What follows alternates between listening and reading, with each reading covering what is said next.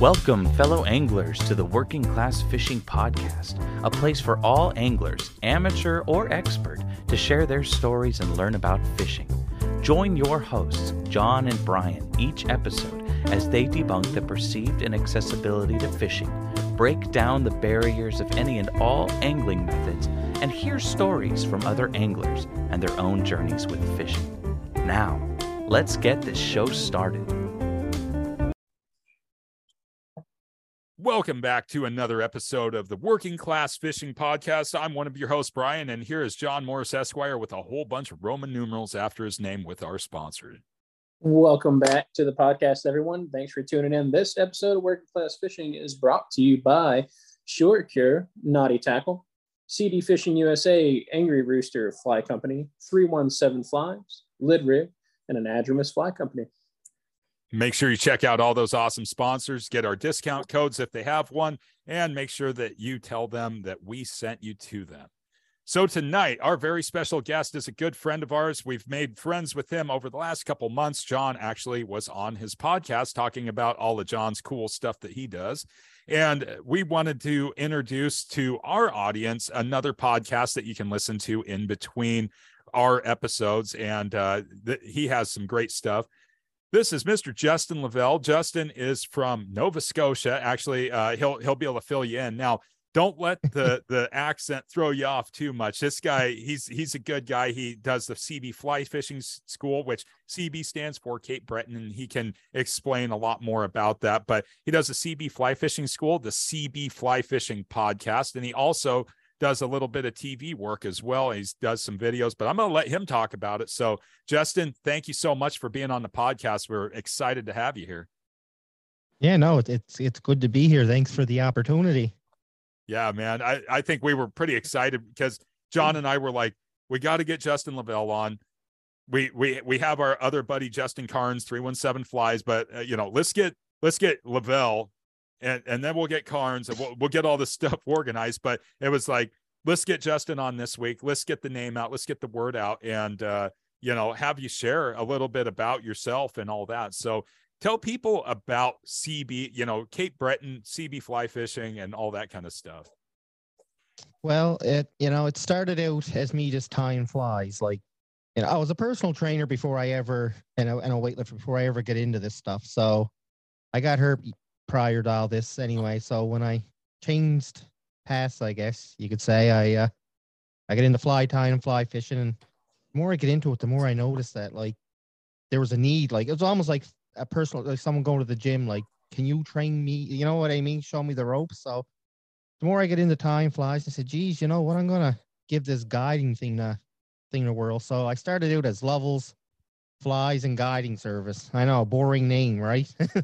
No. And as it went on, it's I needed to come up with something different. So I said, you know what? Like my overall plan is to have lodges, have people come here, have a little fly shop, have a school built right into the back of this place and teach it and, sell merchandise and that. So I said, CB Fly Fishing Schools. That's it, Yeah. Well, I think what intrigues me, you use the abbreviation CB, but Cape Breton, and you're in Nova Scotia, this very unique province in Canada, and there again, a lot of people only know it, and we were talking about this before we started recording. People just know Nova Scotia from geography class, but kind of historically speaking in the fishing world and all that. Nova Scotia, what's the history? Because I've watched a lot of different documentaries on like the shipbuilders in Nova Scotia and the fishing industry and all that, but explain Nova Scotia to people because it's definitely not like the rest of Canada. No, it's not. It's we have the Cabot Trail here, and I think that's voted like number 1 or number 2 for the past couple of years as the best sport for the best vacation spot in the world kind of thing. But where I'm actually from, it's actually a fishing community and an old coal mining community. So the town that I'm in was actually built on coal miners and lobster fishermen. So a lot of saltwater fishing. You're sticking to the streams though. That's kind of your thing and hitting the trout. Well, no, I fish the Bador Lakes now. This is a big estuary where everything just pours into this monster, right? And so like I started out there, but I kind of got me personally, I kind of got boring with it. Like I wanted to I wanted to get in the rivers and I wanted to learn the bugs and the different things like that, right? So I kind of and I didn't I don't stop fishing the Bador Lakes. That's what it's called. I continue to fish them, but the river's really grown on me. I find I can learn a lot more and what's going on rather than this. If you're coming to Cape Breton, bring shrimp flies. That's all you need if you're fishing the Bador Lakes, right? Because they'll take it. It doesn't matter what color, really. Orange is the best, but they will take another color, right? Yeah. So you're doing lake fishing, stream fishing, all that kind of stuff. So the unique thing with here is if we're having a windy day on the lake, which is salt water, 2-minute drive, you're in the stream. You're in the river. You're in the middle river. Half hour from there, maybe you're in the Marguerite. So you got your option if you want to fish rainbow in the salt and with brookies or even brown trout or codfish even or striped bass in this one lake. You can. Weather's crap, you head on over to the middle river. You can still fish for brown, rainbow, and brookies, right? You just need a different size or different weight rod with you. So when I'm fishing here, I always tell people go with an 8-weight. You're not going to need it for the big massive fish, but what you want it for is because there's always a breeze on the lake, right? So you want to be able to push when you're casting. You want to be able to cast through that wind. So an 8-weight for that, and a 4 or 5-weight for the river. Okay. Go ahead, John. I was just gonna say that makes sense to me. I mean, in shrimp flies, let's just say if it were a shrimp fly, for instance, that's not exactly the most air resistant fly in the world, but it's not the hardest to cast, but it's probably not the easiest either. So no, it's pretty easy to cast, me, and I'm talking like a size 6 streamer, size 8. They're relatively small, right? Gotcha. And so you showed me some of these. These are, I mean, like truly saltwater shrimps. And if you if you look at I don't know, like Coast Fly or Arex Hooks or any of these guys, and you're looking at their socials, I mean, these are the kinds of flies that Justin's tying up and that catch the fish there. That blew my mind because he said lakes. When I went on Justin's podcast, we were talking about fishing. I don't know if it was before, during, or after. I don't remember, but we were talking about, he said, the lakes. I was like, oh, so freshwater stuff. And he's like, well, actually. Yeah. Well, we do have some freshwater lakes up here too. And we have some man-made lakes and stuff like that. They stock them. So the Bador Lakes, the rainbows are, I'm going to say, 90% farmed fish that escape. I mean, some guys will argue with me and say, no, it's only 10. It's definitely a high rate of farmed fish, right? So you guys have, when you're saying farm, those are hatchery fish. I think when I'm saying farm, I think they take them and sell them to the grocery store. Oh, okay. So these are they're raising rainbow trout. They're mutated. Oh, yeah, okay. They're mutated. Okay. Yeah. So you got rainbow trout. The people are like, oh, I want to have rainbow trout for dinner tonight. They go down to the store and they buy these big, brood stock triploid rainbow trout in a little, styrofoam thing wrapped up. And that's the fish you're going after. But then our brookies are native to us, right? So you can get some big, we call them speckles up here. I don't know if you guys ever heard that term down there. Speckled trout is what we call them. So for us, we've got speckled trout, like actual speckled trout. Well, I say actual, I don't mean that as to discredit what you're saying. I mean, that's what they're called is speckled trout, and they're really cool. But I've never heard a brookie called that, but I could see why it would be called that. Yeah, and you know what? I hate using terms like that, but some people get upset when I say speckled trout. What's a speckled trout? A brook trout? Well, you get what I'm saying, right? Yeah. I mean, but people call fall fish like ghost trout and stuff like that. Every geographical location has their own vernacular for fish. Like rockfish here in the South, people call them rockfish, but they're not rockfish. They're striped bass. But that's what they call them, is rockfish. So the whole time I'm growing up, they're like, oh yeah, state record rockfish came out of this reservoir. It's like, oh, that's cool. And then I get older, I'm like, that's a striped bass. Well, like the funny thing is, like when I first got into fly fishing, like because this was all gibberish to me, right? Like I didn't know, I knew about trout and that was it. But then like one day I got this thing and it had stripes on it. And anyway, I guess they made a miracle comeback up here, like because they were almost on the endangered list. And I think there was like over 1 million and some just sitting there. I forget where they were just sitting there, I guess, just waiting to move. And it was crazy. So we're having a lot of problem with them, I think, too. Like, now our fishing has been terrible the last year and a half. Like I don't know if it's from the global warming or from the species of other fish coming in because our waters are getting warm now. Like the fishing's good. It's not as good as what it used to be, I guess is what I'm trying to say. Yeah. I mean, dude, that's happening everywhere, man. That is 100% happening everywhere. And I hate that that's happening everywhere, but that's just kind of how it is. Well, it's like, for example, it's January here in Canada, especially Cape Breton. Like we should be out with like snowsuits on right now, and our grass is still green. We don't even have any snow. Like I could go out and cut my grass tomorrow. Wow. Whoa. That's not something you hear somebody from Canada say typically. And especially in your geographic location, the Northeast United States, Southeastern Canada. That's you should have nor'easters and big blowing snowstorms. Yep. And you know what? Last year it was somewhat the same. It was just a little bit colder, but not a whole lot of snow. But like we're heading into February, buddy. We should be up to our waist in snow right now. Yeah. And like, nope, you can walk like this evening before when I was talking to you, I ran up to the store and I went out with no jacket on, just a t-shirt and my pants, whatever. It was fine. It was nice out. Yeah, that's unreal because there again, just knowing, the parallels and Canadian weather systems and everything else. I mean, all of our bad weather in the United States and in the Midwest and the South, like going down to John, it all pours through Canada. So logically thinking, and even in the Northeast, when we get the nor'easters and the lake effect snow, that should still be hitting you, geographically speaking, but it's just not materializing. It's like there's something going on where, here in the desert Southwest in California, they have torrential flooding and rains. They were completely like an extreme drought, and it's starting to reverse. It's like, what's going on here?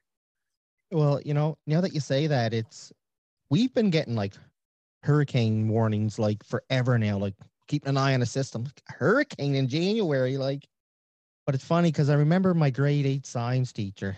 He always said, like, we may not see it in our lifetime, he said. You may just see it coming on the end of it, but we're eventually going to get Florida's weather, and Florida will eventually get our weather. It's going to change, and it's, you're in grade 8. It's like, what do you know, me? And now I'm 35 looking back. And it's just funny how that one thing that he said stuck in my head. Like, I remember as if it was yesterday because it's happening.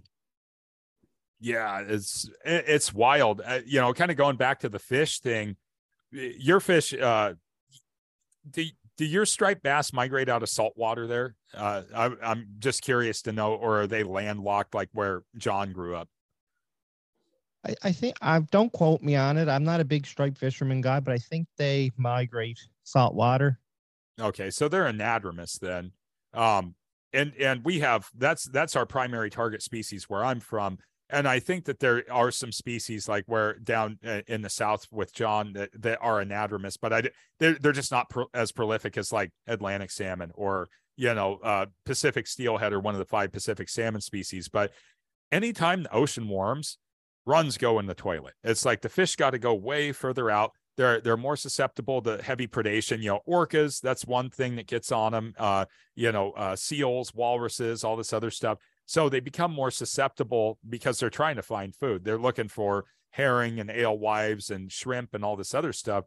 It seems to go with a warming ocean that the fish runs decline.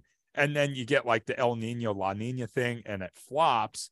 And then the fishing goes red hot during those transition phases where the ocean gets cooler. But if you're experiencing, green grass in January in Canada, that's a pretty telltale sign. I'll take a picture for you tomorrow. I'll take a picture and I'll send it to you tomorrow of like say not last year, the year before to this year, you're going to go, oh my God, this is crazy. But, back to your saying about the whole water heating up and everything, like, and I'm not saying we never did, but like our waters, like our harbors and that are full of great white sharks now. Really? Wow. We never, and they're just washing up dead, some of them, like just come, and then we always had seals here, but like this past year, I've noticed it was the worst for like seals everywhere. Like I was fishing one day and you always get that eerie feeling something's watching you, right? So I didn't see not one. I seen about 5 or 6 seals just like, there's why I'm not catching nothing, right? Yeah. Oh, it just goes with the territory. I don't know if you guys have sea lions there or not. We have sea lions in the West, and they'll come clear up the rivers and they chase the fish up the rivers. And they've actually got to the point where the sea lions have got so bad. I'm actually going to a meeting tonight after the podcast, and we're going to be talking to a sea lion mitigation manager from our Department of Fish and Wildlife. They are taking them and killing them. They got permits from the federal government, from the U.S. Fish and Wildlife Service and NOAA, because they're having such a heavy impact on native fish when they get them pinned up before they move up fish ladders over dams and obstacles and all that. They kill them. And that was going on real hot and heavy. And after they took out, I think they've taken out somewhere in the neighborhood of 500 to 800 so far total over like a 10-year time span. Our fish runs have flourished, but then we'll have a bad ocean year and we'll have a ton of sea lions. And then the sea lions are starting to attack the resident fish in the rivers. So they're going after white sturgeon. They're going after, they'll go after bass, whatever they can get a hold of, they're eating. But, if you're seeing seals and they're like out having a good old time, yeah, fishing's going to suck. Yeah, it wasn't, like I said, and I didn't even do a whole lot of guiding. Like people were calling me this summer, like, you know what? I don't want to take your money because I know what's going to happen right now. It's not a good time to come here. Like, but we don't mind, but I do though, right? Like I do, because you're paying money. You want, nothing's guaranteed in fishing anyway, but you want to make sure that person, that's their hard-earned dollar. You want to make sure they have a good time, a memorable time. That's Cape Breton accent kicking in again, right? Tripping over my words. But so I had to turn a few people down. I couldn't do it, right? It was too hot. The fish weren't there. But I'm just being honest, right? I mean, Yeah. if I want to, send me some money, but I can't do that, right? Like, so I want to be honest and upfront with everything. If someone calls, I get calls all the time asking about fishing, and I give my honest opinion to it, right? I'm not saying it's right by any means, but. Yeah. So, go ahead, Brian. No, go ahead, John. I was just going to say, so how does that work for like guiding there? Is there like a lot of licensing that has to go on? And I'm only asking because it's kind of some states in the U.S., it's a fucking pain to get your guide's license. And then others, like Texas is super simple. No, I know. I mean, you know what? Like, you can go take the course in person, or you can write the national exam online. And like, you don't even need a guide when you're coming to Cape Breton. That's the thing. Like, you guys can come up tomorrow, buy your non-residential license when the season's open, and go fishing yourself. You know what I mean? But it helps having a guide because you're paying for the knowledge, right? Exactly. I've seen it before. People come here and bring flies that I'm not saying no fly. Like I said, I never seen a fish float around with a fly book in its hand, checking the patterns and make them. Oh no, that's the States. I can't eat that. That's not a Canadian fly. Well, I think it goes without saying. When you're talking about brookies, or speckles, like what you guys are used to calling the fish, you're talking about a predatory char species.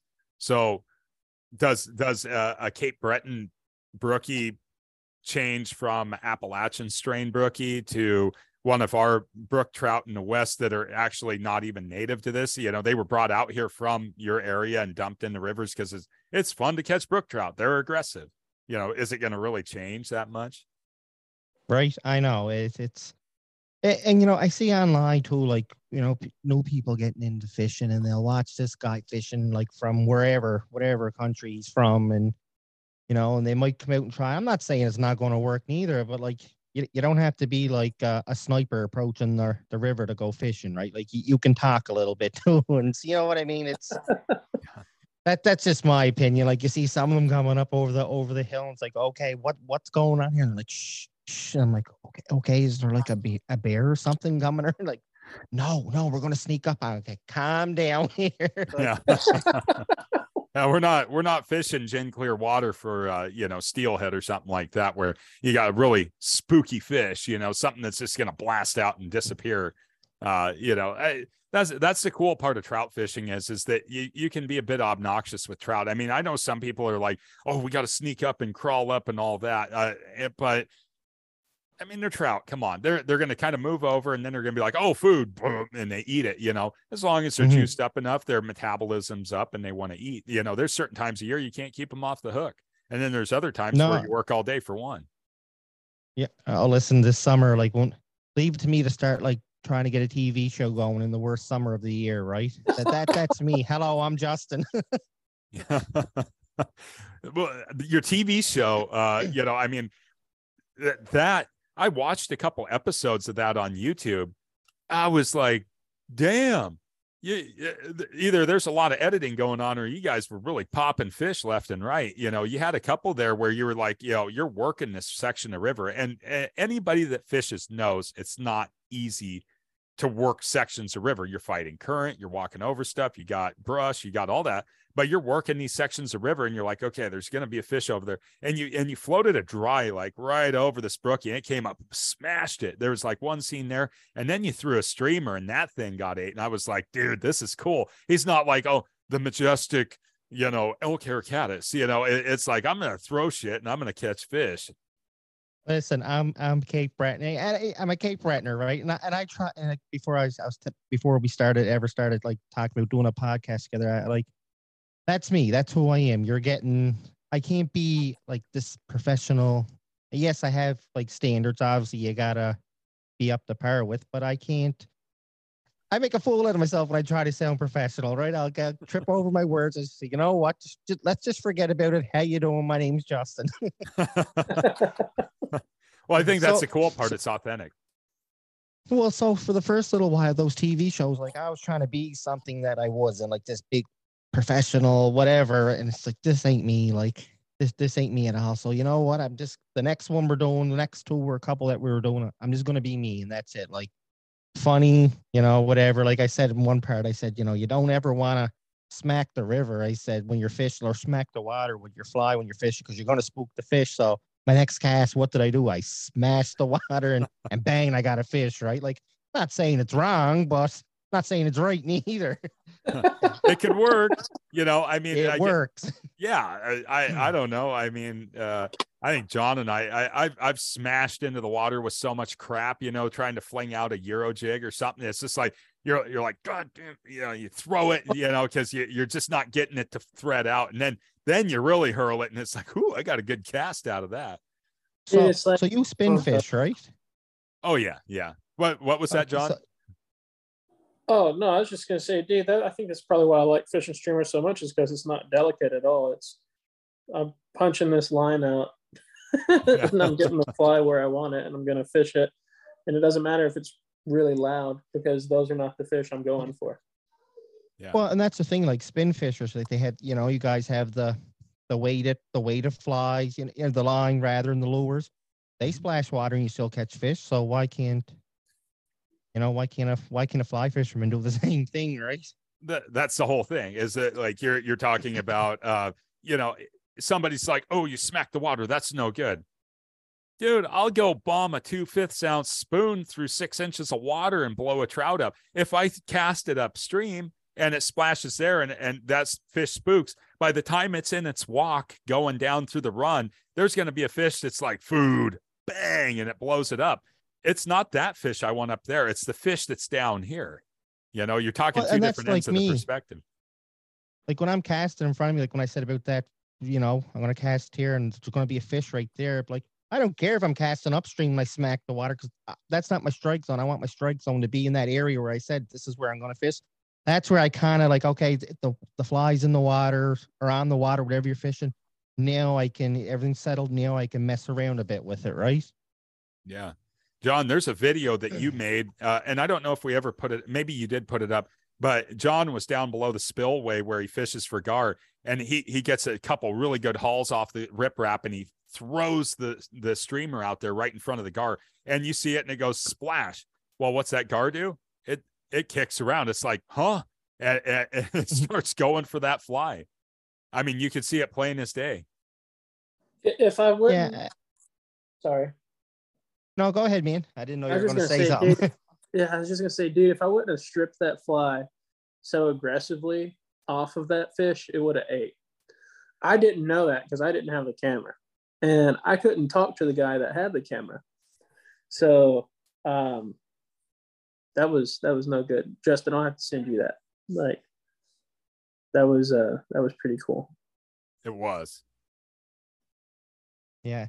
Did you say you had a video of it? Do you still got the video? I have to have to get you to send me the link to it, or send me a. Yeah, dude, absolutely. Dude, if you ever make it to Texas, you've got a place to stay right here. And then that goes same for you guys. Like I said, like when I had you on the podcast, that's the first time I really met you. Then I got introduced to Brian, and you guys kind of took me underneath your wing yourselves, and you don't really, and I appreciate that. You don't really know me, so I thank you guys. Well, we get to know everybody, and we get to know everybody, whether it's through the podcast, through our social media interactions, whatever. Like I said, same thing with you coming out here. You can always feel welcome to come out here, and we always try to do that. And I think it's important for us to all share our fisheries and our experiences together. Like I said, with what you're doing, you're not just having Canadian guests on your show, you're also getting American guests. And you just had Kelly Gallup on the same time we had Kelly Gallup on, and but I know. But it's cool because it's like you have a different perspective on Kelly than what we did, and we had a different perspective than our friends over with SVS did, and some of these other podcasts. Everybody thinks that Kelly Gallup is like Mr. Sex Dungeon and all this other stuff. We ended up talking to him more about bass fishing and conventional fishing, and then nasty freezers and stuff. And you ended up talking to him about bodybuilding. I mean, it's like Kelly can talk to anybody. And that's the whole thing. I mean, that's why he's so successful in his business, and what he does is that he has a personality and the ability that he can connect with anybody out there. But that's the whole thing. It's like, within our fishing community, our podcast community, everything else, there's some people that are like really competitive, and it's like their club. That's not our style. Our style is like, you got a cool fishery where you're at. I'd love to come to Nova Scotia just to say like, yeah, I'm taking a vacation to Nova Scotia. Where? Just to blow people away. It's like, yeah, it's, an island off the east coast of Canada. They got good fishing. They got cool culture. It's like, I mean, and that's the whole thing. It's a place to go and do something different, but it's cool to have friends there. No, for sure. And the invite's always there for you guys to come on up this way. The reason like I said, back to like podcasting, that's the reason why I got into the podcast. And again, it was kind of like, let's hear everyone's story. Let's hear your thoughts on fishing. Why, like we just talked about smacking the water with flies, and it's just different things like that. And I tried getting on a few podcasts when I first started out, and it was, maybe I'm not interested enough. So I said, I'll start my own. Mm-hmm. It's my show. These are my questions, kind of thing, and I'm gonna do whatever. I want to hear feedback from people as what they want to hear. And most times, I don't even have any questions pinned out. I just, hey, listen, do you want to do a podcast? Okay, perfect. What are we talking about? I don't know yet, but I'll talk to you tonight. and we just go from there. Dude, that's the best way to do it. Like 100 million%. That is the best way to do it. Well, I look at it as too, like, big names, like say Kelly Gallup, like someone's maybe have a question and they're nervous to ask the guy. Like maybe they don't want to ask them, and then they give up on it, or they walk away from fishing. I want, you get these big names, and they don't even have to be big names, just anybody.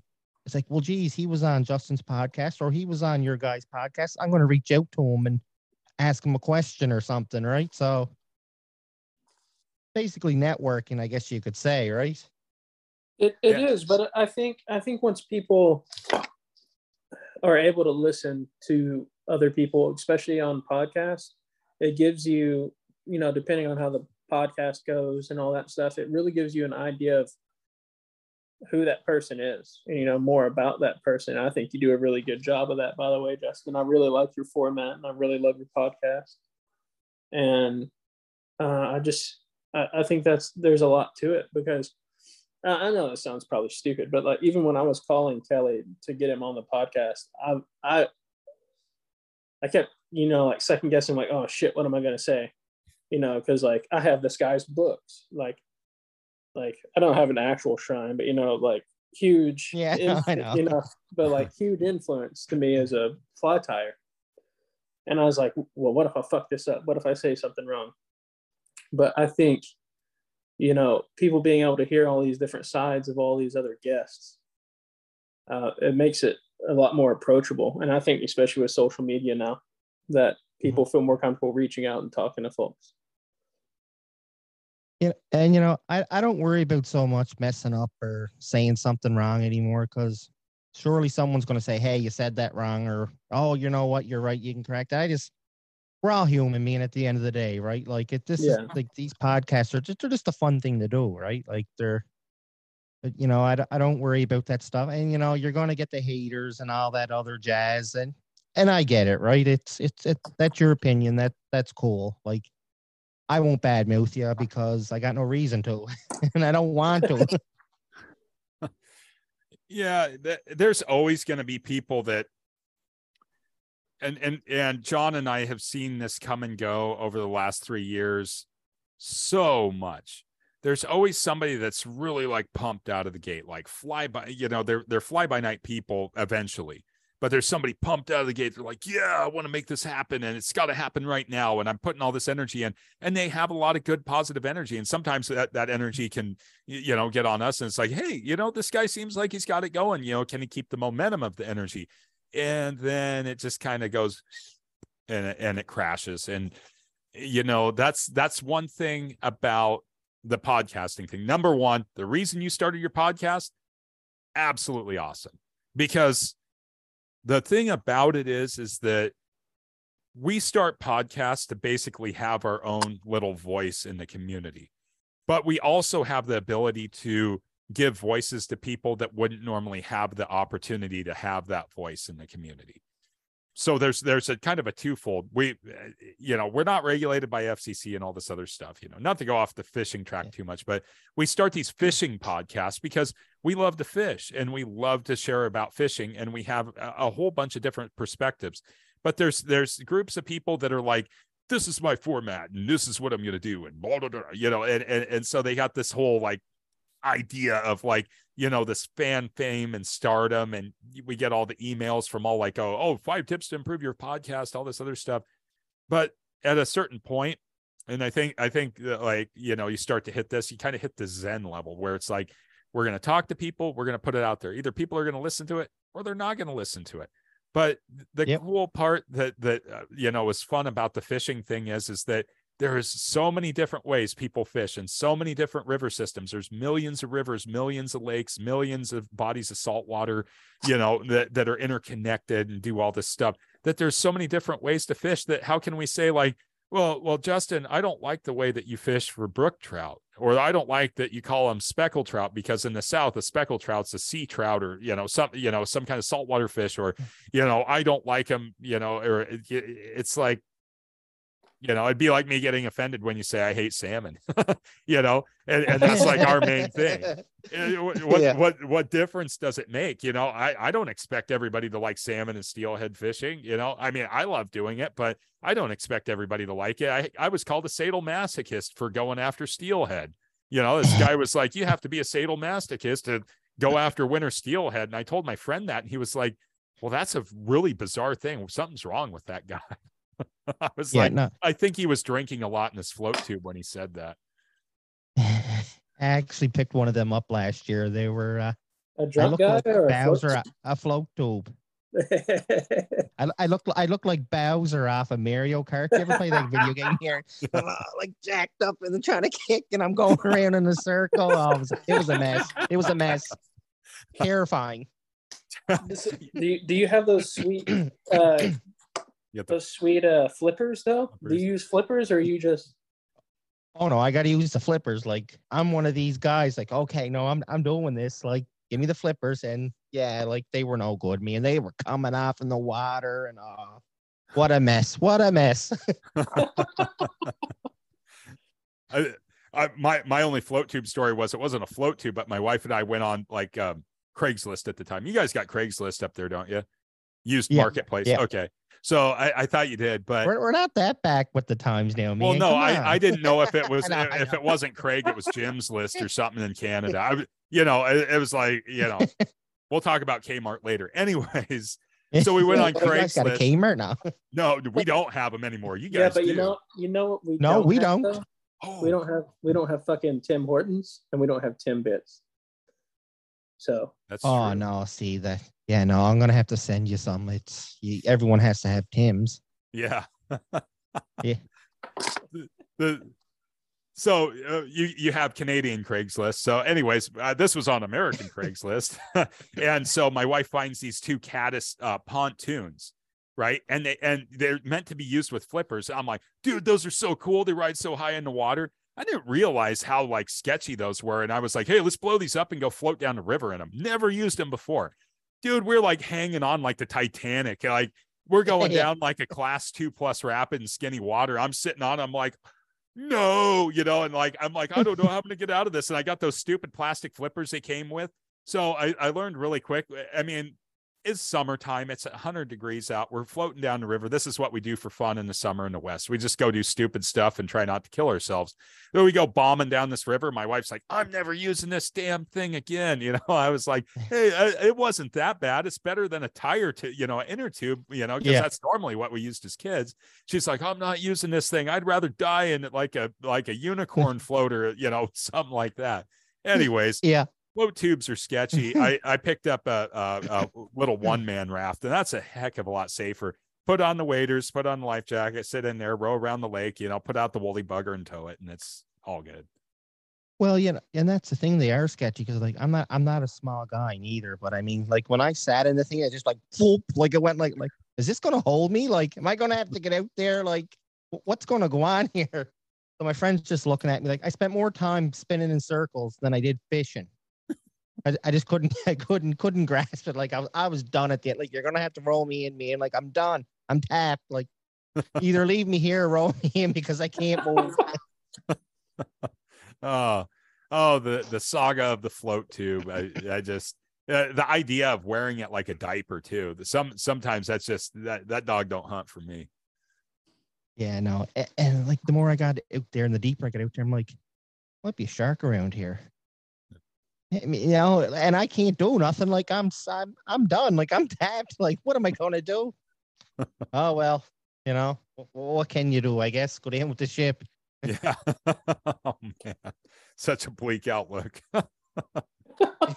Well, I'm done. I'm tapped. Right. That's it. When I say I'm done with something and I'm tapped, that means I gave it my all. Like I'm done. Like I can't give anymore. So do you have any kind of boat or anything like that? I did, but I had a small John boat, but I sold it because it was where I hurt my back when I was a competitive power lifter, and I got rid of it. It was just too much trying to haul it around, and so it was just sitting there. So I let it go for like next to nothing. No, yeah, I didn't know. That said, hey, I want to know about your professional bodybuilding career. Oh no, I wasn't a bodybuilder. I was a weightlifter. Power lifter. You see, six pack on me, man. buddy. hey, to me it's the same thing. All right, but in all seriousness, I would love to know more about that. I think that's really interesting, and I mean, if you don't mind going into it, like, how'd you get hurt? No. Well, how I originally got into the whole gym thing is in, junior high, going into high school, I was bullied really bad. Like I mean bad. Like and I wasn't a big guy at the time either, right? So an easy target for people, I guess. So, grade 10, it was my grade 10 year starting high school. I took a smack in the face from somebody. It's like, I can't do 3 years of this anymore. Like, this is supposed to be my time. Like we're getting older, going to graduate in another 2 years. So I went and joined the gym. So I was this scrawny little punk walking up these stairs, and I heard like bang, bang. And at the time I didn't drive. So I'm like on the cell phone with my mother, like, come back, come get me. They're nuts in here. Like, I can't do this. And she more or less said, well, deal with it because you're there now, right? So anyway, I get into it and I start lifting weights, and then I got offered to do a strongman, Atlantic Canada strongman competition. I was only 18 at the time.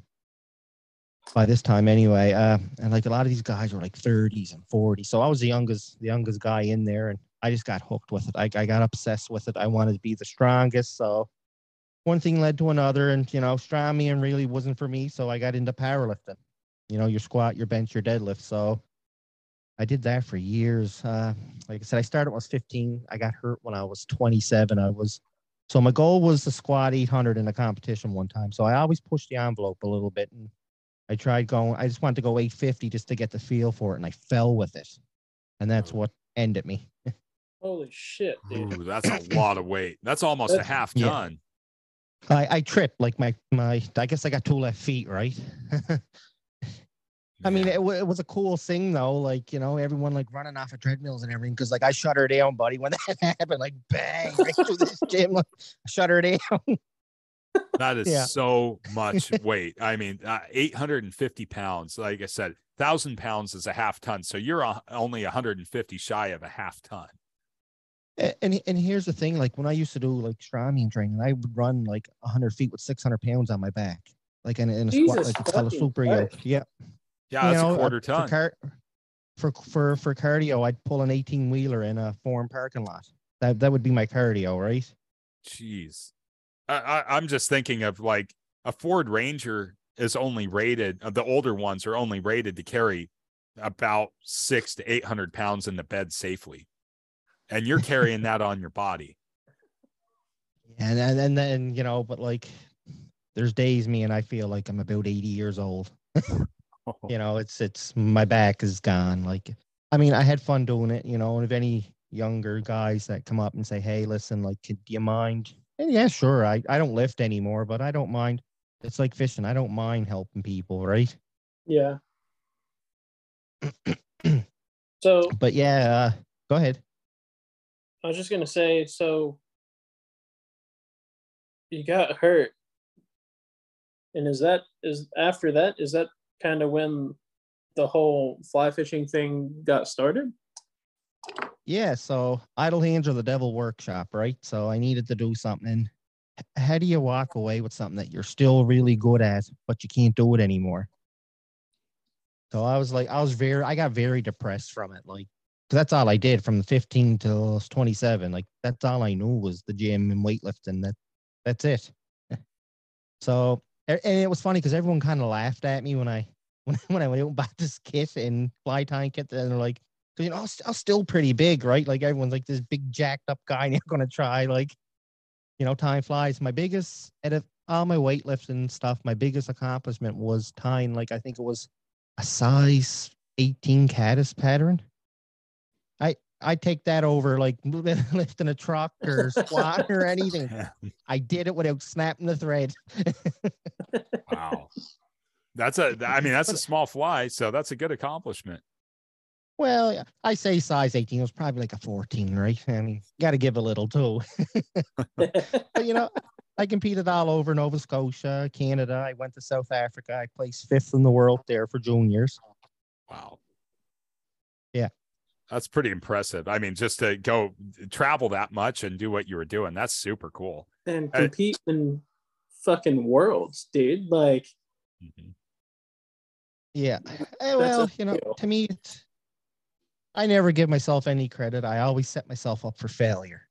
Like, I can't, even now that I'm out of there and it's like I'm looking back, I still, 5th place is nothing, 5th place is nothing. Nobody remembers who's 5th. Nobody remembers who's 4th. That was my mentality then. Like, 2's not a winner and 3 nobody remembers, right? So That was my mentality back then. So I always beat myself up over it, right? If I didn't get first, but then I looked at it too. You learn very little from victory, right? But you learn a lot from defeat. So that's when I come back home and I trained hard. Like I trained my ass off and like I started like blowing up with numbers and then got to the point, like I said, I was getting ready. I was going to squat 800 in a meet. So in the gym, I went 850 just to have that extra confidence booster and I tripped walking backwards and welcome to CB fly fishing, I guess.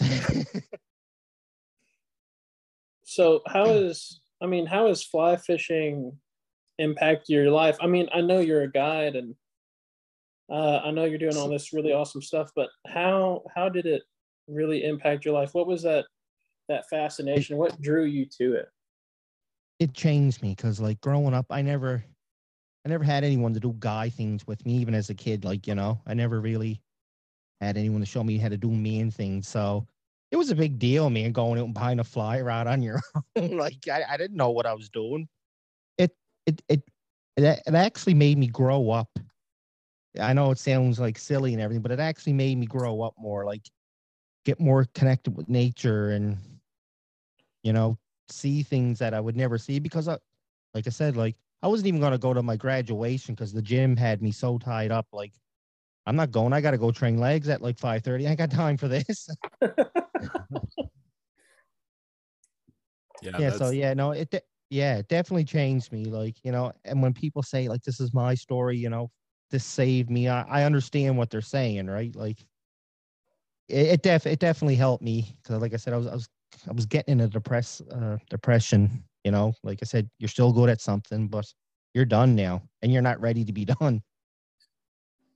yeah, you know, that whole competitive thing, I can totally relate to it because yeah, the when you get into like a competitive sport, you know, and I did trail running and long distance running and stuff like that, not as a professional. I was never a professional, but as an amateur, I'd get really competitive over it. And man, my training schedule, it really starts to brutalize you physically and mentally. It is so demanding, especially when you're planning like a trail 50K and you're like, I got to go run like 5 trainers before I go run this. And you're running 33, 34 miles. I mean, you're just shredding your body to pieces. Well, you don't have a social life anymore. Like the little bit of friends that I did have, I kind of had to shut them out because this is what I'm doing at a young age. This is what I wanted to be. And, you know, I'd go out on dates. Like girls be pissed me when I say, can you take me home at like 8 o'clock? Cause I have to go to bed because I have to get up and train chest the next morning. And I really want to max out. I really want to bench 3 plates, you know? So Yeah. can you take me home now, please? And well, that's where it goes though. Competitively is to that. That's like taking it to the next level, like serious competition. I mean, going from that competitiveness to the fly fishing though, how has your perspective changed with this? Because I can guarantee you the Justin we're talking to right now is not the same Justin that got, you know, on the bench and under the barbell. You know, I look at it as I'm not the greatest at fly casting. I'm not the greatest at fly tying. You know, I was really good at something at one time, and it takes a lot of work to get there and a lot of work to stay at that level and to move beyond that level. So I look at it, this is just fishing. I'm having fun with it. I don't care if someone says your flies are garbage or your podcast is garbage. Whatever. I'm having fun with it. I'm enjoying something and it's keeping me out of trouble, right? Hell yeah. You know, it like I said to people, like don't like if someone's bad mouthing, like, you know, your flies this or don't worry about it. Do you? If it makes you happy, you go fish it. Mm-hmm. You know, if it makes you happy, you post it on it. I don't care what anyone's saying. That's your business. That means you just posted something that you can't do any better yet because you know, you're just learning. Like that's your best work that you can do right now. So post it. Be proud of what you did. Yeah, be proud of it. And it takes a very small person to belittle anyone that is posting or doing what they're passionate about. It takes a very small individual, and I don't mean in stature, I mean just mentally and emotionally. It takes a very small individual to do that. So like Justin saying, you know, that's so huge. You know, when there's so many new people that you see, especially on Instagram, that are tying flies, like Yeah, the flies probably aren't the best, but you know what? That's the best they can do right now. Just like Justin Yep. said. That's it. That's it. That's the best for right now. But if you You know, it's tell the them, same. go ahead, go Oh, ahead. go ahead. No, dude, you I go was ahead. just I was just gonna say, you know, it's the same with YouTube's people, like, you know, the noise and, you know, you're too much noise, or there's not enough, like, you know what, leave them alone.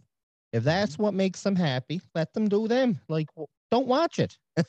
Like, I know there's going to be, I guess they call them trolls and stuff like that. And I guess, you know, to me, I always took that, and like back to the competitive, I always took that as like if someone complimented me, I hated it. Like I needed someone to like try to insult me or belittle me, because I used to take that, and you know, and sometimes, you know, when I am tying, if someone says something about a fly or something that I tie, sometimes like I kind of switch to that mentality. Well, you know what, I'm gonna, and then it's like, hang on, relax, I'm putting thread on a hook. You know, you know, what am I getting in a battle over Facebook for? Yeah. And that's the toxicity of social media that, you know, I know John and I have worked really hard in our circle to you know, eliminate that completely, that general toxicity, but also the idea that everybody starts somewhere. Even the people that are toxic started somewhere. But the funny part is, and I noticed this, and maybe I overanalyze this a little bit. I tend to be a bit of an analytical, you know, person. The people that throw the insults have nothing to show for themselves. Nothing. Well, it's like, you know what?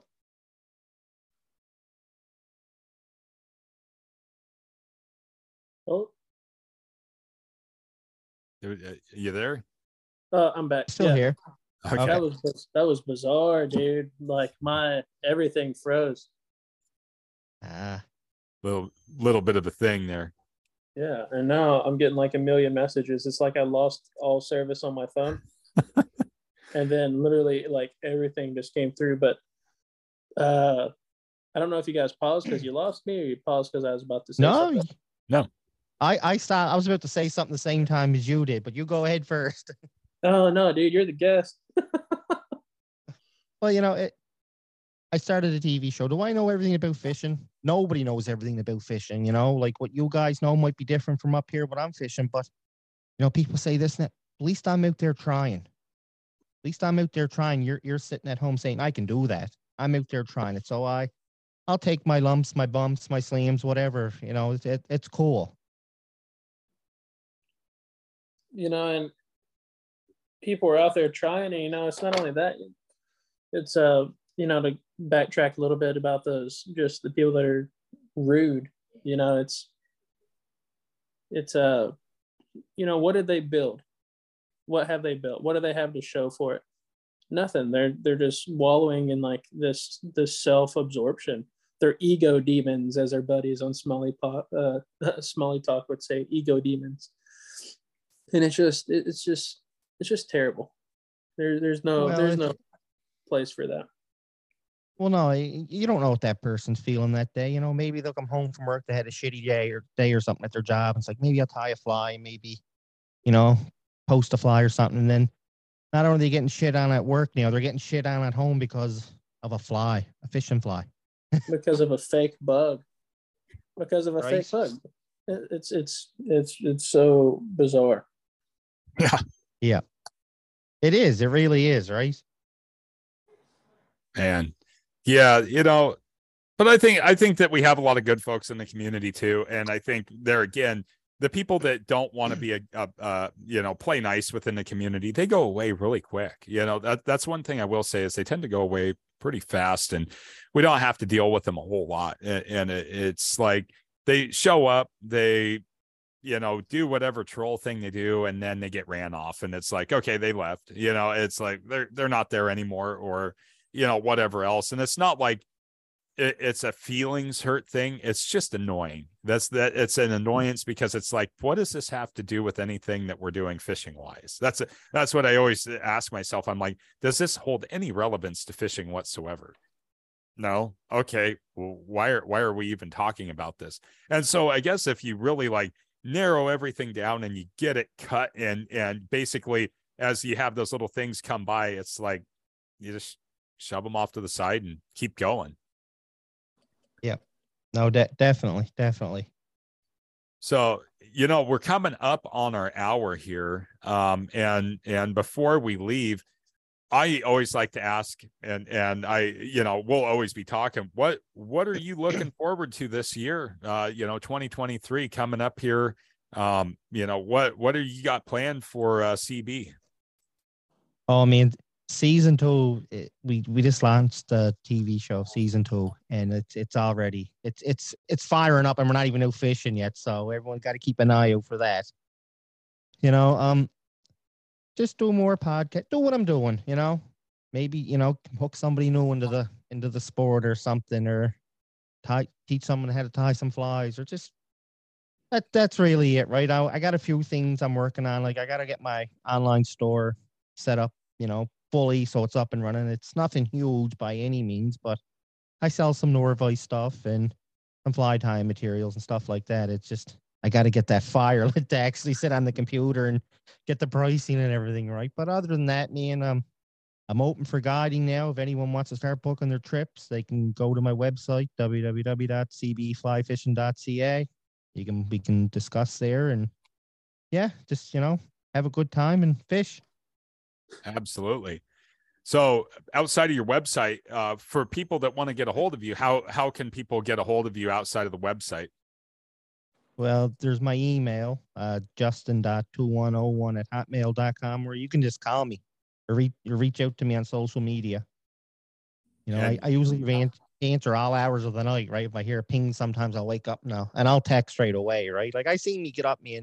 Someone ordered flies one night when I think it was like 2 a.m. or 1 a.m. It came through. I got up that night and started tying flies for them, so I could have them ready for them when they're going fishing in a day or two.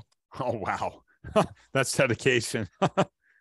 Well, I know what it's like too when you want to go fishing and something. It's like, gee, I want to make sure they got their stuff to go, and they have a good day and catch a fish. It's that's the best part. Absolutely. So yeah, I mean, with all of that being said, we'll make sure to get some links out and everything else. The podcast, love it.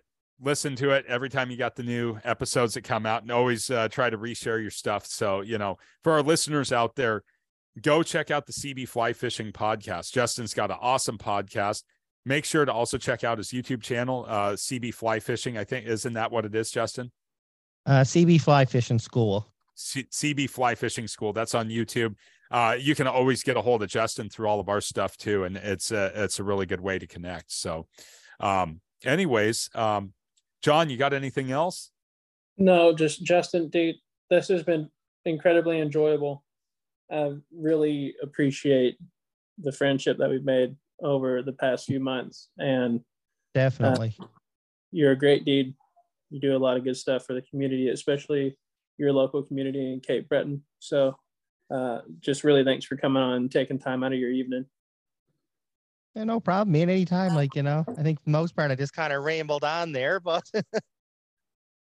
Oh, no, definitely not. No, we had a good conversation. And Justin, there again, thanks again for coming on. I know we kind of spun it out a little bit short notice, but really appreciate your flexibility with that and everything else coming on. And, it's going to be a lot of fun to be able to have all of us kind of working together and building our community together over this next year. It's going to be a really good time. We're really looking forward to it, but thank you so much for coming on. Yeah, thank you guys. Like I said, for giving me the opportunity. I really appreciate it. Absolutely. John, you want to roll down that list of sponsors one more time so people can go spend their money? Yeah, you got it. Everybody, this episode of Working Class Fishing was brought to you by 317 Flies, the Anadromous Fly Company. I lost my paper. 317 Flies, Lid Rig, and now I'm going to look at it. SureCure, Naughty Tackle, and CD Fishing USA. And Angry Rooster Fly Co. Oh, yeah. I'm sorry, Rocky. Sorry. It's okay. I came in for the save this time, Rocky. Just thank me later when you listen to this episode. So anyways, you can find us over on Instagram at Working Class Fishing Podcast, YouTube at Working Class Fishing Podcast. You can also look us up on Facebook at WC Fish. And you should be able to find us on all major listening platforms as well. And if you want to be a guest on this podcast, you got a suggestion, make sure to shoot us an email directly over to workingclassfish@gmail.com. We look forward to hearing from everybody. And until next time, thank you so much for listening. I hope everybody has a wonderful day.